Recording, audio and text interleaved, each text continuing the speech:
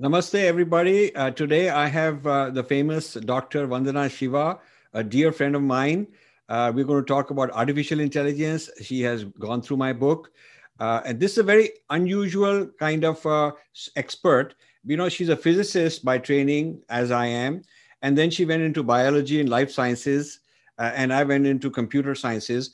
I always felt that there is a connection because I always felt that what we call life is a kind of manifestation, a material manifestation of some kind of information structure. And that's also true in our tradition, that the information gets encoded as matter. But now, you know, these things are coming together because this whole genome project, which is the massive, the biggest big data is right in our cells, genome. And the computer science has gone into AI, which is going around thirsty and hungry for big data. So now this big data and the genome have also are being brought together in AI. And of course, this is both a tremendous boon in terms of all kinds of great discoveries will happen and breakthroughs will happen and so on, but also, as far as I'm concerned, and my book points out, a source of exploitation, a source of new hierarchy, new haves and new have-nots, and in my opinion, a return to imperialism and colonialism. We are headed in that direction, or at least we should be cognizant that there is that risk. You know, what I call the return of the East India Company in my book is the Googles of the world, and the Chinese doing similar things, merging with knowledge of all these genetic modification type people and all that. So this too, the AI coming together with the life sciences and all the gene mischief is where we're headed. So with that kind of a quick preamble, I want to turn over to Vandana. Please tell us, start with your reflections, comments, criticisms, whatever you think of my book, and then that'll get the conversation started. Well, thank you first for writing this book, Rajiv. And I think you quote very heavily. It builds on what Susanna Zernoff has written Zuboff has written in her book, Surveillance Capitalism, but that is contextualized much more in the United States situation. What you have done is rooted in India. And I think I wrote a book recently called Oneness versus the 1%. Oneness, of course, about the cosmology of interconnectedness, that we are not separate. Including the quantum interconnectedness. My PhD thesis was on non-separability and non-locality in quantum theory. But also the fact that the technology barons who, through deregulation of the rules of WTO, of no system to regulate their money-making, their monopolies, their intellectual property, have turned out to be the richest in the world. And during the lockdown, where millions lost their livelihoods and lives, they've become even richer. My own work, I didn't go into life sciences to study it. I went into agriculture to defend life in its integrity, including our amazing systems. You know, organic went from India to the world. And this new convergence, and as you called it, hungry, you know, this is the hungry digital dictatorship. You call it digital colonialism. I would call it digital imperialism, because it is really doing exactly what colonialism did. Go to other people's lands, take over what belongs to others and make it your property. At that time, they made land their property. Now they're making intellectual property out of everything. And what I've done over the last 35 years is really defend our agriculture from imperialism and prevent biopiracy. But what you've written about in your book is taking that biopiracy deeper. You know, I had to fight the case of the neem patenting, the basmati patenting, the wheat patenting, and monitor the climate resilience patenting, the theft of thousands of our medicinal plants through patenting. That biopiracy of other species and our knowledge is in fact going deeper, as you pointed out, through artificial intelligence. Now the biopiracy is us. We are being pirated. And you've talked about this piracy in multiple levels. You've talked about this piracy both in the fact that, we are being dumbed down in the ordinary use of, the digital equipment. You've written here on page 161, people's memories are atrophying because they constantly depend on online searches and intelligent devices for information. I remember old people, old elder people in family or even farmers, they will run off 5 centuries of history of their village. Catch that anywhere now with Google.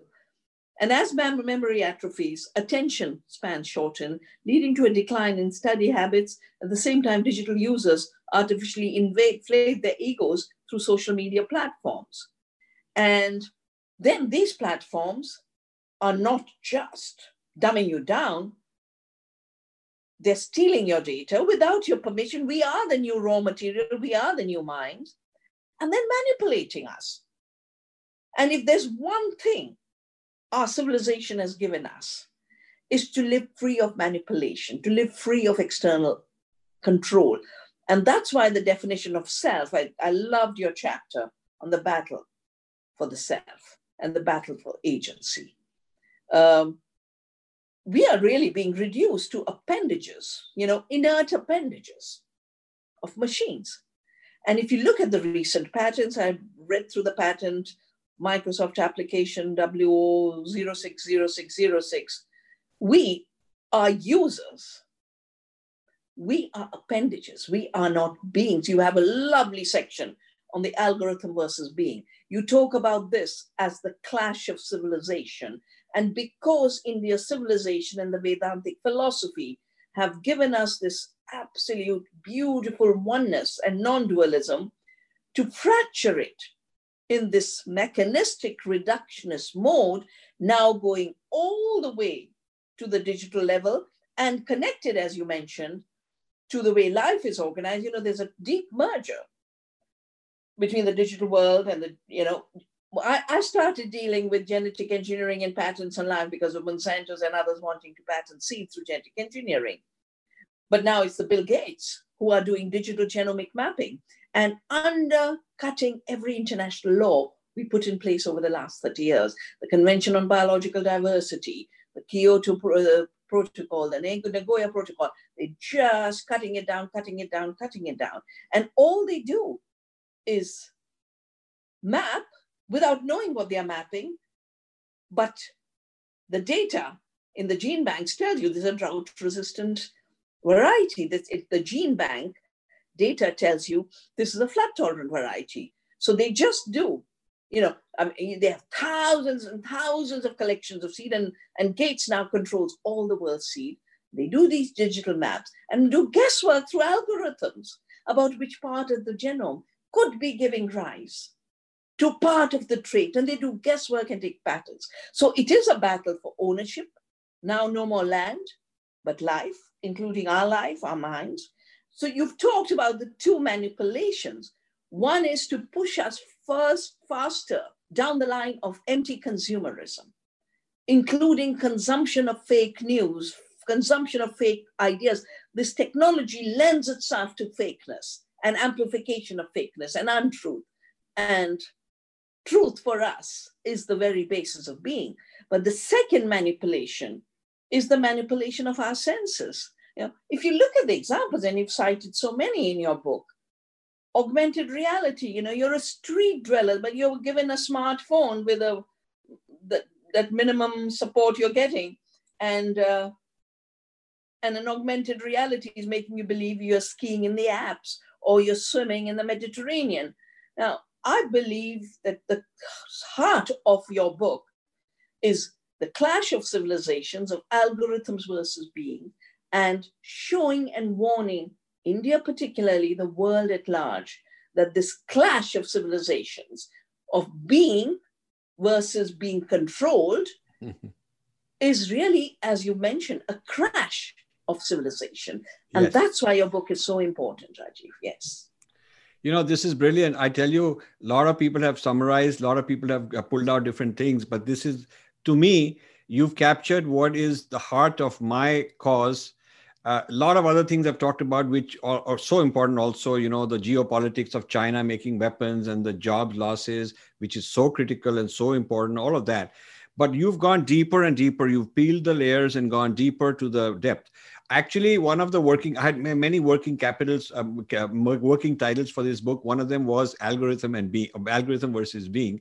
And I wish I'd stuck with it. Maybe writing another book where I'm going deeper into that. Another title I had was The Crash of Civilizations, where those are the things. The Battle for Agency was another title.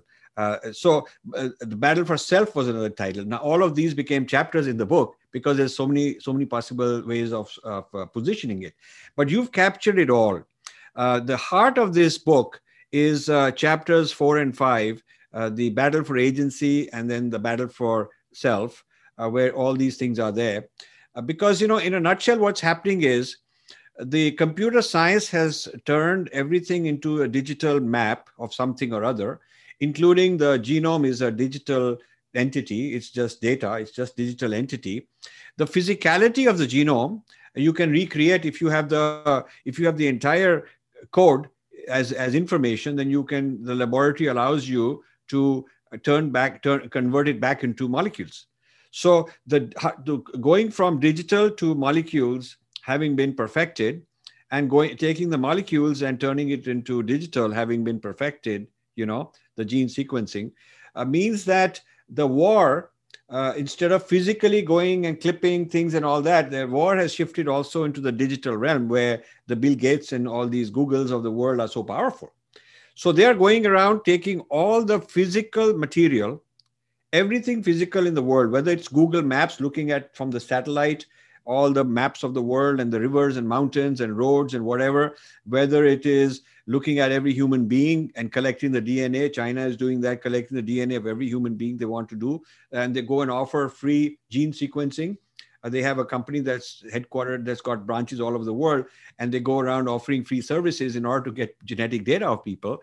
And whether it is the Harvards of the world who are still going to Kumbh Mela and collecting all kind of data about human beings, or whether it's the plant kingdom and animal kingdom, where the genetic information is being brought together. The computing power exists to have trillions of creatures, trillions of beings, not just 8 billion humans, but trillions of different kinds of creatures and beings, and get the most detailed available map of every one of them individually.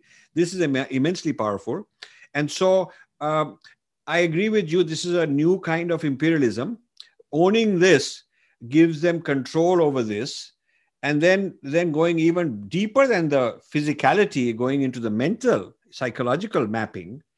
If it's very interesting, a famous book in which he talks about map making as a colonial enterprise. Colonialists were obsessed with making maps of the colonies, because the way to control intellectually and then control physically was to know the map of what is where, who lives where, how many people, of what kind, what caste, what is the social issues, who hates whom, who's at war with whom. Anthropologists doing all that social kind of map making, and then physical map makers. They invented this map making and sent people to go and the cartography of physical map making. And we thought they're doing us a favor. They're building a map of India. We thought that they're really helping us because they're doing a survey of all the jatis and castes and so on. But they're making a map of us for the purpose of control. So then the missionaries got into this map making. They had this Joshua project, which has now gone digital and gone into AI. The sad thing is the lack of awareness on the part of our leaders.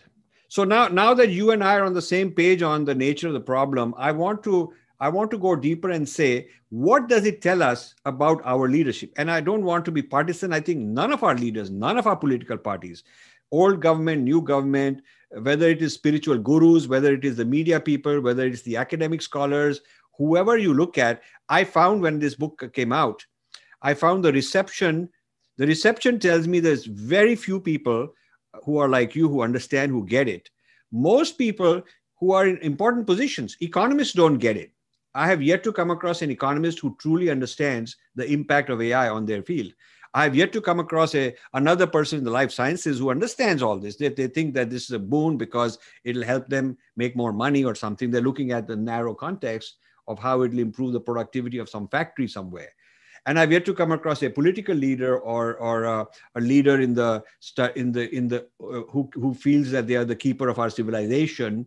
I don't think our thought leaders really understand the magnitude of what we are facing. So what do you think of this issue about leadership? Well, the leaders and leaders, Rajiv, I have worked now 50 years, nearly 5 decades, with communities, beginning with Chipko, and the tragedy is the village where the recent Uttarakhand disaster happened on the 7th of February, 2021, is the village Reni on the Rishi Ganga. Yeah, and the Ganga Himalaya are our sacred areas where our learned people went and wrote the Vedas, because that's where you have the most intimate connection with the universe. And there's been research done how the ionization allows concentration and meditation at very high level. I have personally met and we met masters who have gone up 5 years, 6 years, 10 years, 20 years into the mountains. And today to see the mountains crumbling down. I think what has happened is the 3 decades of globalization, first the World Bank, Structural Adjustment, World Bank and IMF were created when they could see, oh my God, they're becoming independent. So 1944, the money men of the world is what it was called, the meeting, money men of the world meeting in Bretton Woods, created the World Bank, the IMF, and the GATT to continue to rule the world and keep extracting money now in the name of development. It's all there in the records. We have a book called Development Dictionary. But 1995, the World Trade Organization came into being, where the whole issue of deregulation was institutionalized. And the first ministerial, Rajiv, of the WTO was in Singapore, where the first thing they did was all of these IT giants were allowed to get away without paying taxes and border tariffs. That's how they became so rich. The combination of intellectual property and paying no taxes and having a duty-free movement of data while they employed Indians at a fraction of the rate, saving 40 billion annually, just in salaries. And you use the word cyber coolies in this. I think this 30 years has distorted our own relationship to sovereignty. Yes. We fought against the British colonialism through Swaraj and Swadeshi and Satyagraha. Swaraj means you should govern yourself, and therefore the self in the concept of the large self as integrated with the universe is central to deep freedom. Swadeshi, making yourself, we were slaves for the British Cotton Empire. Today, replace cotton with GMO seeds, replace Cotton Empire with digital chains, and you've got exactly the same. So will we be cyber coolies or will we be conscious being? You've quoted Noel Harari, who has a very, very Western approach to these and a kind of inevitability to the where these technologies will go. But you've also referred to, the power that's being created around these digital barons, and I just call them the barons and the pirates of our time. You call them the Google Devta and the Microsoft Devta and the Facebook Devta. And they created this language of Internet of Things when we as a civilization talk of the interconnectedness of beings. Very different. Interconnectedness of beings is about consciousness connecting us. It's about life in all its, subtle and gross levels connecting us. And the Internet of Things is us being divided and being separated. And I can't believe this language. Humans are merely tools. No, technologies are tools. And we should be making conscious decisions how to regulate them, what is useful, what is not, how should it be developed, what should not be allowed to develop. And he goes to say, you've quoted him, humans are merely tools for creating Internet of, that's all we are, our object of life. Yeah. Internet of Things rather than the Internet of Being, the interconsciousness of beings. So, Vandana, it's even getting worse. See, Internet of Things is, yes, the digital economy with the AI power, connecting all the things, everything from the appliances in the house to every light bulb and all the gadgets, everything connected with trillions of them interconnected, the Internet of Things. So naturally, keeping track of everything, managing everything, giving you a plan, monthly plan, so we'll keep track of all your devices and keep them running. These things are coming. So there'll be like a Netflix service or Amazon service. There'll be some premium service where all your appliances, all the gadgets, all the little things, sensors, this and that will be connected by some service company, maybe a Microsoft of the future or an Apple or whoever, or a Google. And then they'll even send somebody when the light bulb has to be replaced or something has to be repaired. So it'll be like you live out your life. You don't have to worry about things. You don't worry about the things in your life. They worry about the things. But then by worrying about the things, it means they also control those things. Now it's getting even worse than that, because with implants, it's also Internet of humans, Internet of creatures. So now you become a thing. So you become a part of the Internet of Things, because in your brain is an implant, and Elon Musk is working on it, Chinese are working on it, and the Pentagon are working on it. Now, the first application is always very nice. First application will be that we can solve some mental disorders, bipolar disorders. A person who's suicidal, our implant can catch that pattern and interfere and stop it and call some hospital. So it'll be humanitarian. And there'll be a lot of conferences on AI implants, and there'll be very nice term, like the term development was a very nice term. So this kind of a term to show that this use of AI intervening in your brain is actually good for you. And then there'll be somebody with bipolar will get cured. Somebody with PTSD from the military will get cured, or not cured, but they'll be managed. They will be able to live what seemed like a better life. And then they could go and say things like, okay, instead of a prisoner going to jail, why don't we monitor his brain and make him okay? He won't be violent anymore. And when he gets bad thoughts, the machine will intervene and give him good thoughts. And, so it looked like all this intervention through the brain is for good purposes. But once it's in the brain, once these things are installed, then there'll be apps downloaded to give entertainment. Now people's fantasy, they can have sex, they can have tourism, they can be feeling like they're very great. So now the huge entertainment industry will get into this act. So now with being able to control, a court being able to issue an order saying, okay, now this guy, instead of being thrown in jail, he can get home arrest or whatever. And now with this implant, he'll be given the option that he gets this implant, so we monitor him. Or somebody who's a rapist, well, this may be another way to treat them. Besides that, it'll be also entertainment. And then once it's in entertainment, it's part of the lifestyle, it'll be cool. And then it'll be everybody want it. It's not something that, it'll be a question of, well, hey, I got this implant, which one do you have? Like people think a certain kind of phone is a status symbol. So I see this happening, and I see that humans turn into kind of bionic beings, where the beingness and the algorithm are kind of fused. And this is now part of this internet, and this internet is controlled. And, it's bad enough that companies control this, private companies control this, although governments would also be bad. But it's even worse if these are foreign. So India has the additional problem. US has the problem that these companies are not part of the government, therefore they're not accountable to the citizens, therefore you don't vote them in and out of office. The democracy doesn't have anything to do with the behavior of these companies, because they're all international companies. You cannot figure out where they live. And so the US has that problem. But at least these are domestic. So at the end of the day, there are congressional hearings, there are Senate hearings. People are beginning to get suspicious, and I'm part of that. I'm raising my voice too.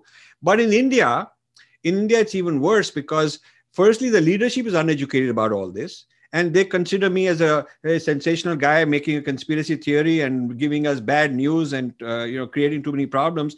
The people in India don't want to hear all this when I talk, many of them. And then the other problem is that these companies that are doing it are foreign. It's not even a government to government issue. It's not a question of Ministry of External Affairs raising this issue with the US State Department, because Google's an independent company, like East India Company was an independent company. So what do you think of this multidimensional problem, multi-layered problem? One is leaders don't know this problem. So who's going to talk on behalf of the public? Second is these are foreign based entities doing all this, and we are in love with it, in India. And third is that even foreign based, they are private companies. So how do we grow through all of these layers? Well, I think the first is we have to look at the best practice on this. And I think Europe has done better on at least data protection, right. Privacy data protection. And we need to definitely improve our data protection, not just like, the word biopiracy didn't exist in the trade lexicon. Intellectual property in living systems existed, but till we started to fight the legal cases, and I wrote a book called Biopiracy, it started to become clear what was going on. So we need to become much clearer that the new slavery is a digital slavery. Yes. The chains are not the iron chains through which people were forced to work on tea and coffee plantations, or the slaves were taken on the ships from Africa to the United States. These digital chains are invisible, but they're chains nevertheless. And I think the two things for me that's very, very significant is we have to, learn from all our experiences of similar myths that were pushed. So this is for the betterment of humanity. Right. All of that green revolution was for feeding India and feeding the world. Look at the ruins it has left. Look at the way it has destroyed our soils and our water and our farmers. Why are Indian farmers protesting? Because that model of agriculture and that model of free trade has devastated agriculture. The second is, I think that's where our civilization roots have to become alive. We never treated technologies as gods. We never treated those who make tools of slavery as the Google Devtas and the Facebook Devtas and the Microsoft Devtas. We recognize their tools. They need to be governed. They need to be assessed. And they need to be held responsible for the impacts.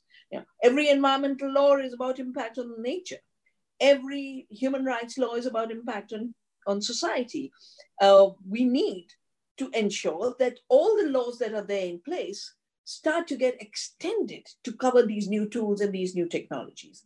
The second is the power of colonialism and imperialism has always been A, superiority, the myth of superiority, and B, the spin of inevitability. Yeah. Now, your background in quantum theory, my background in quantum theory tells us there's uncertainty. So while the myth of using digital tools for manipulating genes and using you're basically doing gene editing as if life in its complexity and self-organization was merely a word program to cut and paste. Well, we know now that one cut leads to 1,500 unpredictable effects. So this illusion of mastery and this illusion of certainty is what the whole Cartesian mechanistic reductionist paradigm, which is at the base of this. And I just want to remind those who are listening that for Bacon, science and technology was to serve as instruments of domination. Science should, as it were, torture nature's secrets out of her. And Descartes talked about people not thinking about the deer as a deer and not thinking about the owl as an owl, but thinking of them as machines, as mechanical setups that need to be disassembled. And you have said so clearly that these unregulated, uncontrolled technologies and the technology makers and the technology pushers are really working on the Baconian myth of superheroes and supermen. His New Atlantis talked about this. And you've written in your book that incorporate, all of these things will then create the assumption that some people, those who have access to these technologies, those who are deploying them, they'll think of themselves to be superior to ordinary humans in the same way as humans today compare themselves to animals. Now, this is anthropocentrism. And look at the world of animal rights activists. If they are concerned, they should be looking at this. Right. Human rights people should be looking at this. And we, as a civilization, should be reinvigorating our concept of Vasudhaiva Kutumbakam, the earth as one family. If there are two yardsticks we have received civilizationally to evaluate these technologies and make decisions about them, particularly in the context of agency and freedom and the context of self and being, is A, Vasudhaiva Kutumbakam, we are one earth family. And second, we are autonomous selves, not, the machine is not autonomous.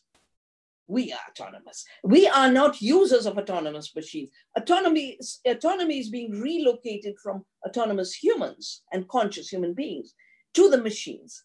And in a similar way, who is using whom? We use tools. The tools are what is used. Now we are being reduced to being users.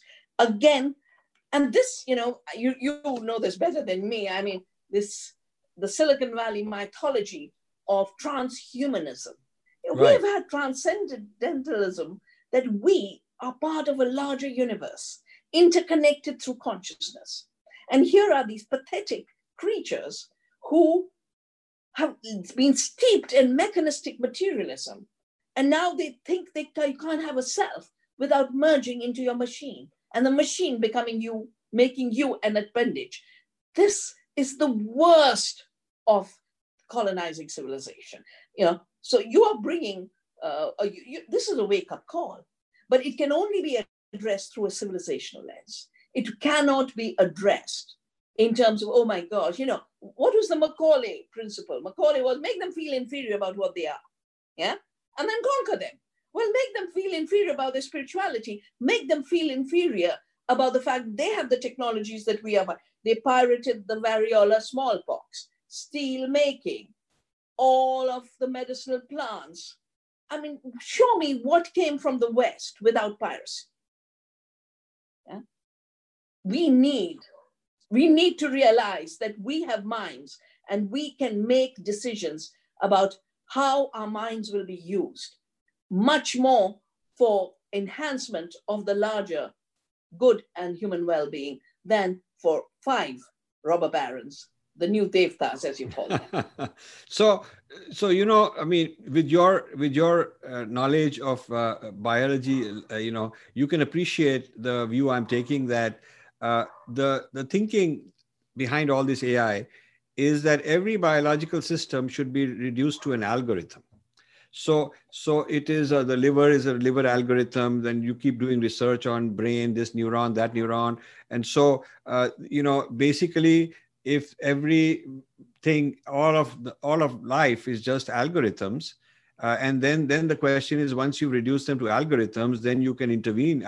You can make silicon algorithms that interact with these organic algorithms, and that is what the implants do. So at every level of life, whether it's plants, animals, humans, brain, organs, whatever, you can do miraculous things in terms of repairing and changing the behavior and saying, okay, I'm curing diseases. That'll be great.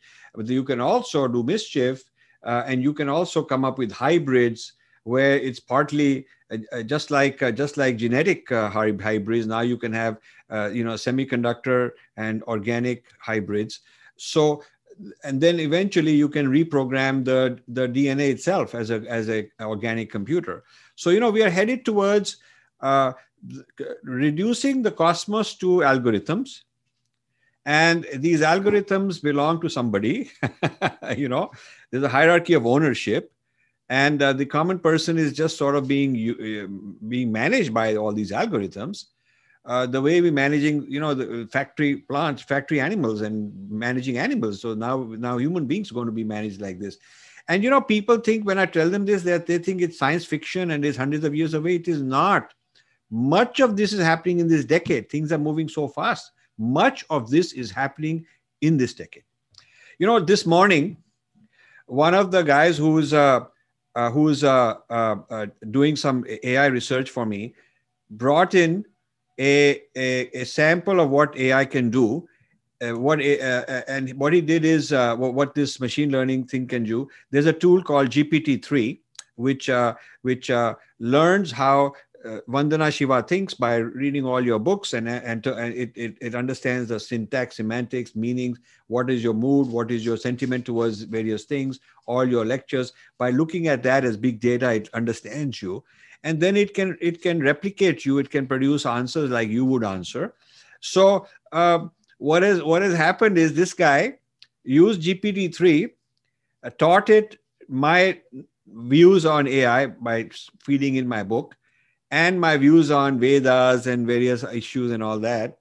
And now he's had he just sent me this morning a kind of made up dialogue between somebody interviewing me and what I would answer. And he's asking me, is this true? Would these be your real answers? I mean, how well has the AI replicated your thoughts? It's quite eerie. It's quite eerie that now, these machine learning, these GPT type systems are becoming smarter and smarter in figuring you out. And for the benefit of third parties, being able to mimic you, step in your shoes, almost like identity theft taken to another level. So there'll be a time when there'll be a deep fake, which looks like you, speaks like you, thinks like you, has the same positions on various issues. And imagine what that leads to. So, if all this is happening, what can we do about it? I mean, we can complain, but this is going to happen anyway because it's out of the bag. The genie is out of the bottle. People are making money. They're making so much money. This is the future of making money. Everybody's in this rat race. So, I mean, I've presented a scenario that if things don't change, if new policies aren't there, if leaders don't wake up, then here is a pretty bad scenario, particularly bad for India because of our many problems we have, but bad for humanity in many ways. What can we do about it? Well, I think the first is to understand the phenomena. Yes. Because if you are in the dark about it, it's going to take over. Yes. So to be conscious that it's happening and to be conscious of the interests. And for me, decolonization, as well as dharma, is about ensuring your freedom is not taken away at every level, at the personal level, at the level of waking governments up to say you need policies. When there's a bad Twitter, the system becomes very active to regulate. But when there's data theft from millions of Indians, millions of farmers, their data is being mined, our seeds are being stolen, and we are being fed back algorithms, and a whole system has been created to make people dependent, not just on doing your daily work, as if Indian farmers don't know how to farm. They have to wait for a Microsoft to tell them, oh, now your plant needs water. No, the farmers know it, and you have a very nice section on the dumbing down. And these algorithms will only take over if we allow our dumbing down. And if we realize that it's not the narrative, after all, the Green Revolution and the chemicals were supposed to create miracles. And why would Indian farmers be protesting if there was a miracle? Yeah, they don't want that path. But why would around the world people be calling for an ecological alternative to industrial agriculture? We have to extrapolate from those bad experiences, because every time they sell perfection, behind it are side effects. So even these miracle technologies in medicine in the past, most of the diseases of the West are iatrogenic diseases created by the medical system itself. Now, Google has created recently a life sciences division. And the objective is to defeat Mother Nature at a time when the world is waking up to learning from Mother Nature and learning from the laws of the earth. The whole world is rising, that the war against the earth has brought us to the predicament of species extinction, climate change, desertification, the refugee, all of these issues. And they want to still defeat Mother Nature. So because India has a very big problem of anemia, but because of bad agriculture, where we destroyed our sources of iron-rich food, colonization of our food system, where for 30 years, India has been colonized to eat junk food and Pepsi chips and drink Coke and Pepsi, and we had all the richness of biodiversity. So we're bringing out, so, the point is they want to put nanoparticles in our blood, but there is no technology assessment on nanoparticles, 10 to the power minus 9. So they're telling yet more colonial myths about superiority, perfection, certainty, precision, when all they're doing is experimenting with life and experimenting with the very fabric of life. And that is where everything we know, whether it's about living systems or it's about consciousness, needs to be brought to this debate. Artificial intelligence cannot be left to be in the driver's seat. There are higher values and higher consciousness that needs to be in the driver's seat, which also means those who have made themselves gods have to be made accountable, responsible citizens, accountable to their national democracies, but accountable in the world system, where if we could make biodiversity laws, if we could make laws of the oceans, we could make laws. We will have to get that power together, knowing what's at stake. You talked about the job issue. It's deeper than just jobs. It's about work. In India, half of India doesn't have a job, but they have livelihoods in farming. Craftspeople don't have jobs, but they have a living. Now, all of this is meant to totally destroy life and livelihoods. Add that to the colonization of the mind and the manipulation of the mind. Add that to the erosion of democracy with these machines of fake news and fake personalities. You can manufacture anything out of anything. Where is freedom then? So I think the deep conversations about work, freedom, livelihood, self need to be brought back to the fore and need to be the light that is shed on this. And we have to take the power of inevitability away. Certainty, inevitability. Anything that human beings make and anything powerful human beings make have nothing inevitable about it. Yeah, there are other paths and other ways to do it. And definitely accountability and regulation is the way to govern power that's out of control. So this is very good. This is excellent. Just to let you know, when I started this book project 5 years ago, I was going around Delhi talking to officials and trying to get people interested because I'm finding all these things, and it troubled me that India is in danger. But nobody was interested. Nobody was interested. People would look after me. Khatre karte hain, aapko khana pilana de denge, talk to you and send you off. And that's not what I wanted. So I couldn't find thoughtful people. And the ones who knew something about what I'm saying were either sold out. So I have a problem now that a lot of industrialists are sold out because they're part of this ecosystem to make money. The West is at the top, and then or China, and then of course China we've removed, but the West is at the top, and so a lot of Indian in big business industry they're in the positions part of this ecosystem.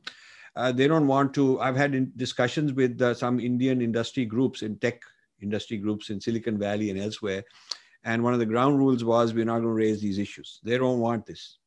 And then in India also, I've had two kinds. One is the very courageous people who want to speak out, but they'll say, don't mention my company. I'm talking in my personal capacity. And the other one doesn't want anything to do with it. But then the government, you would think that Niti Aayog would want to take this seriously. Niti Aayog, the chairman didn't even want to launch this book or have any of his people launch the book or be associated. And this is AI, and which is supposedly their flagship. They keep saying we want to champion AI, but I'm raising issues. They don't want anything to do with these issues. Nobody in the PMO's office shown interest. Nobody in Home Ministry, Ministry of Technology, Ministry of Culture, Education Ministry. Nobody. I've said this book has been sent to everybody. Nobody in RSS. I've sent the book has gone to all these places. Nobody in the Guru organizations. Nobody in the Hindu, the New, Times of India, the Republic TV, and all these guys. Because they are either dumb and don't want to show that they are dumb, or they are sold out and as part of the system, or they just don't want to deal with something messy. They don't quite get it, and they don't want They just want to talk about Nach Gana, cricket match, ho raha hai, and blame it on some government somewhere, some other country, China ki galti hai, Macaulay and all that. But, taking responsibility that we here today, now, as the ruling elite in this society, have not been alert to this problem. We've let it go this far. Now we got to do something. They're not willing to take that role. So to me, it's going to get even worse because it's very difficult to wake up our people. So it's going to get worse. So I put this book out. I wanted it to be out even earlier, but because of COVID, publishing was not, industry was not working. So this is when I brought it out. I think that I need your help. I'll be in India for 6 weeks.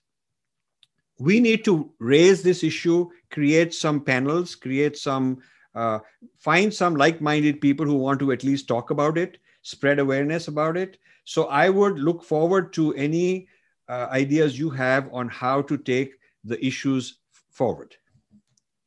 Sure. I think one of the ways to take it forward, my own background is as a scientist, I understood colonialism through the mythology that was spun around science, colonizing science and technology systems, yeah? And whether it was in agriculture or it was in forestry. So I really feel it's very, very important to maybe a dialogue on what would be the spinning wheel response. Gandhi responded to the cotton empire. I think you want to rule us, you take our cotton, you take our indigo, you force and dump your bad clothing on us. And he pulled out the spinning wheel and started to make khadi. So when I started Navdanya, I said, my gosh, look at these guys wanting to own the seed. I said, we'll make the seed, and the seed is the spinning wheel of today. I think we need a dialogue on what would be the spinning wheel in the context of these new technologies. But definitely one thing that I don't think any government can sleep through anymore is that the polarization that this is creating economically in terms of the big economic divide, it is absolutely volcanic. No society can manage it. And no matter how much they are imagining they'll give everyone smartphones to be distracted with games, it will not happen fast enough while you're throwing more and more people out. The second is the manufacture of hate and polarization that these technologies are doing. Yes. You've cited the case, I've read about it, how Facebook sold data to Cambridge Analytica, and an entire election was manipulated. But where then is society? Where then is democracy? The rupture is too deep for any society that wants a livable society and a future promise to be able to do this blindly. The costs are too high, and they're not one-dimensional costs. Your many chapters show that. It's about the economy, it's about democracy, it's about the self, it's about civilization. And that issue of this is the clash of civilization, this is the dialogue we should be having to avert the crash of our civilization, which would be the first time this amazing civilization would be pushed to collapse by these rogues. I call them rogues. So what I will do is I'll contact you in Delhi when I'm in Delhi.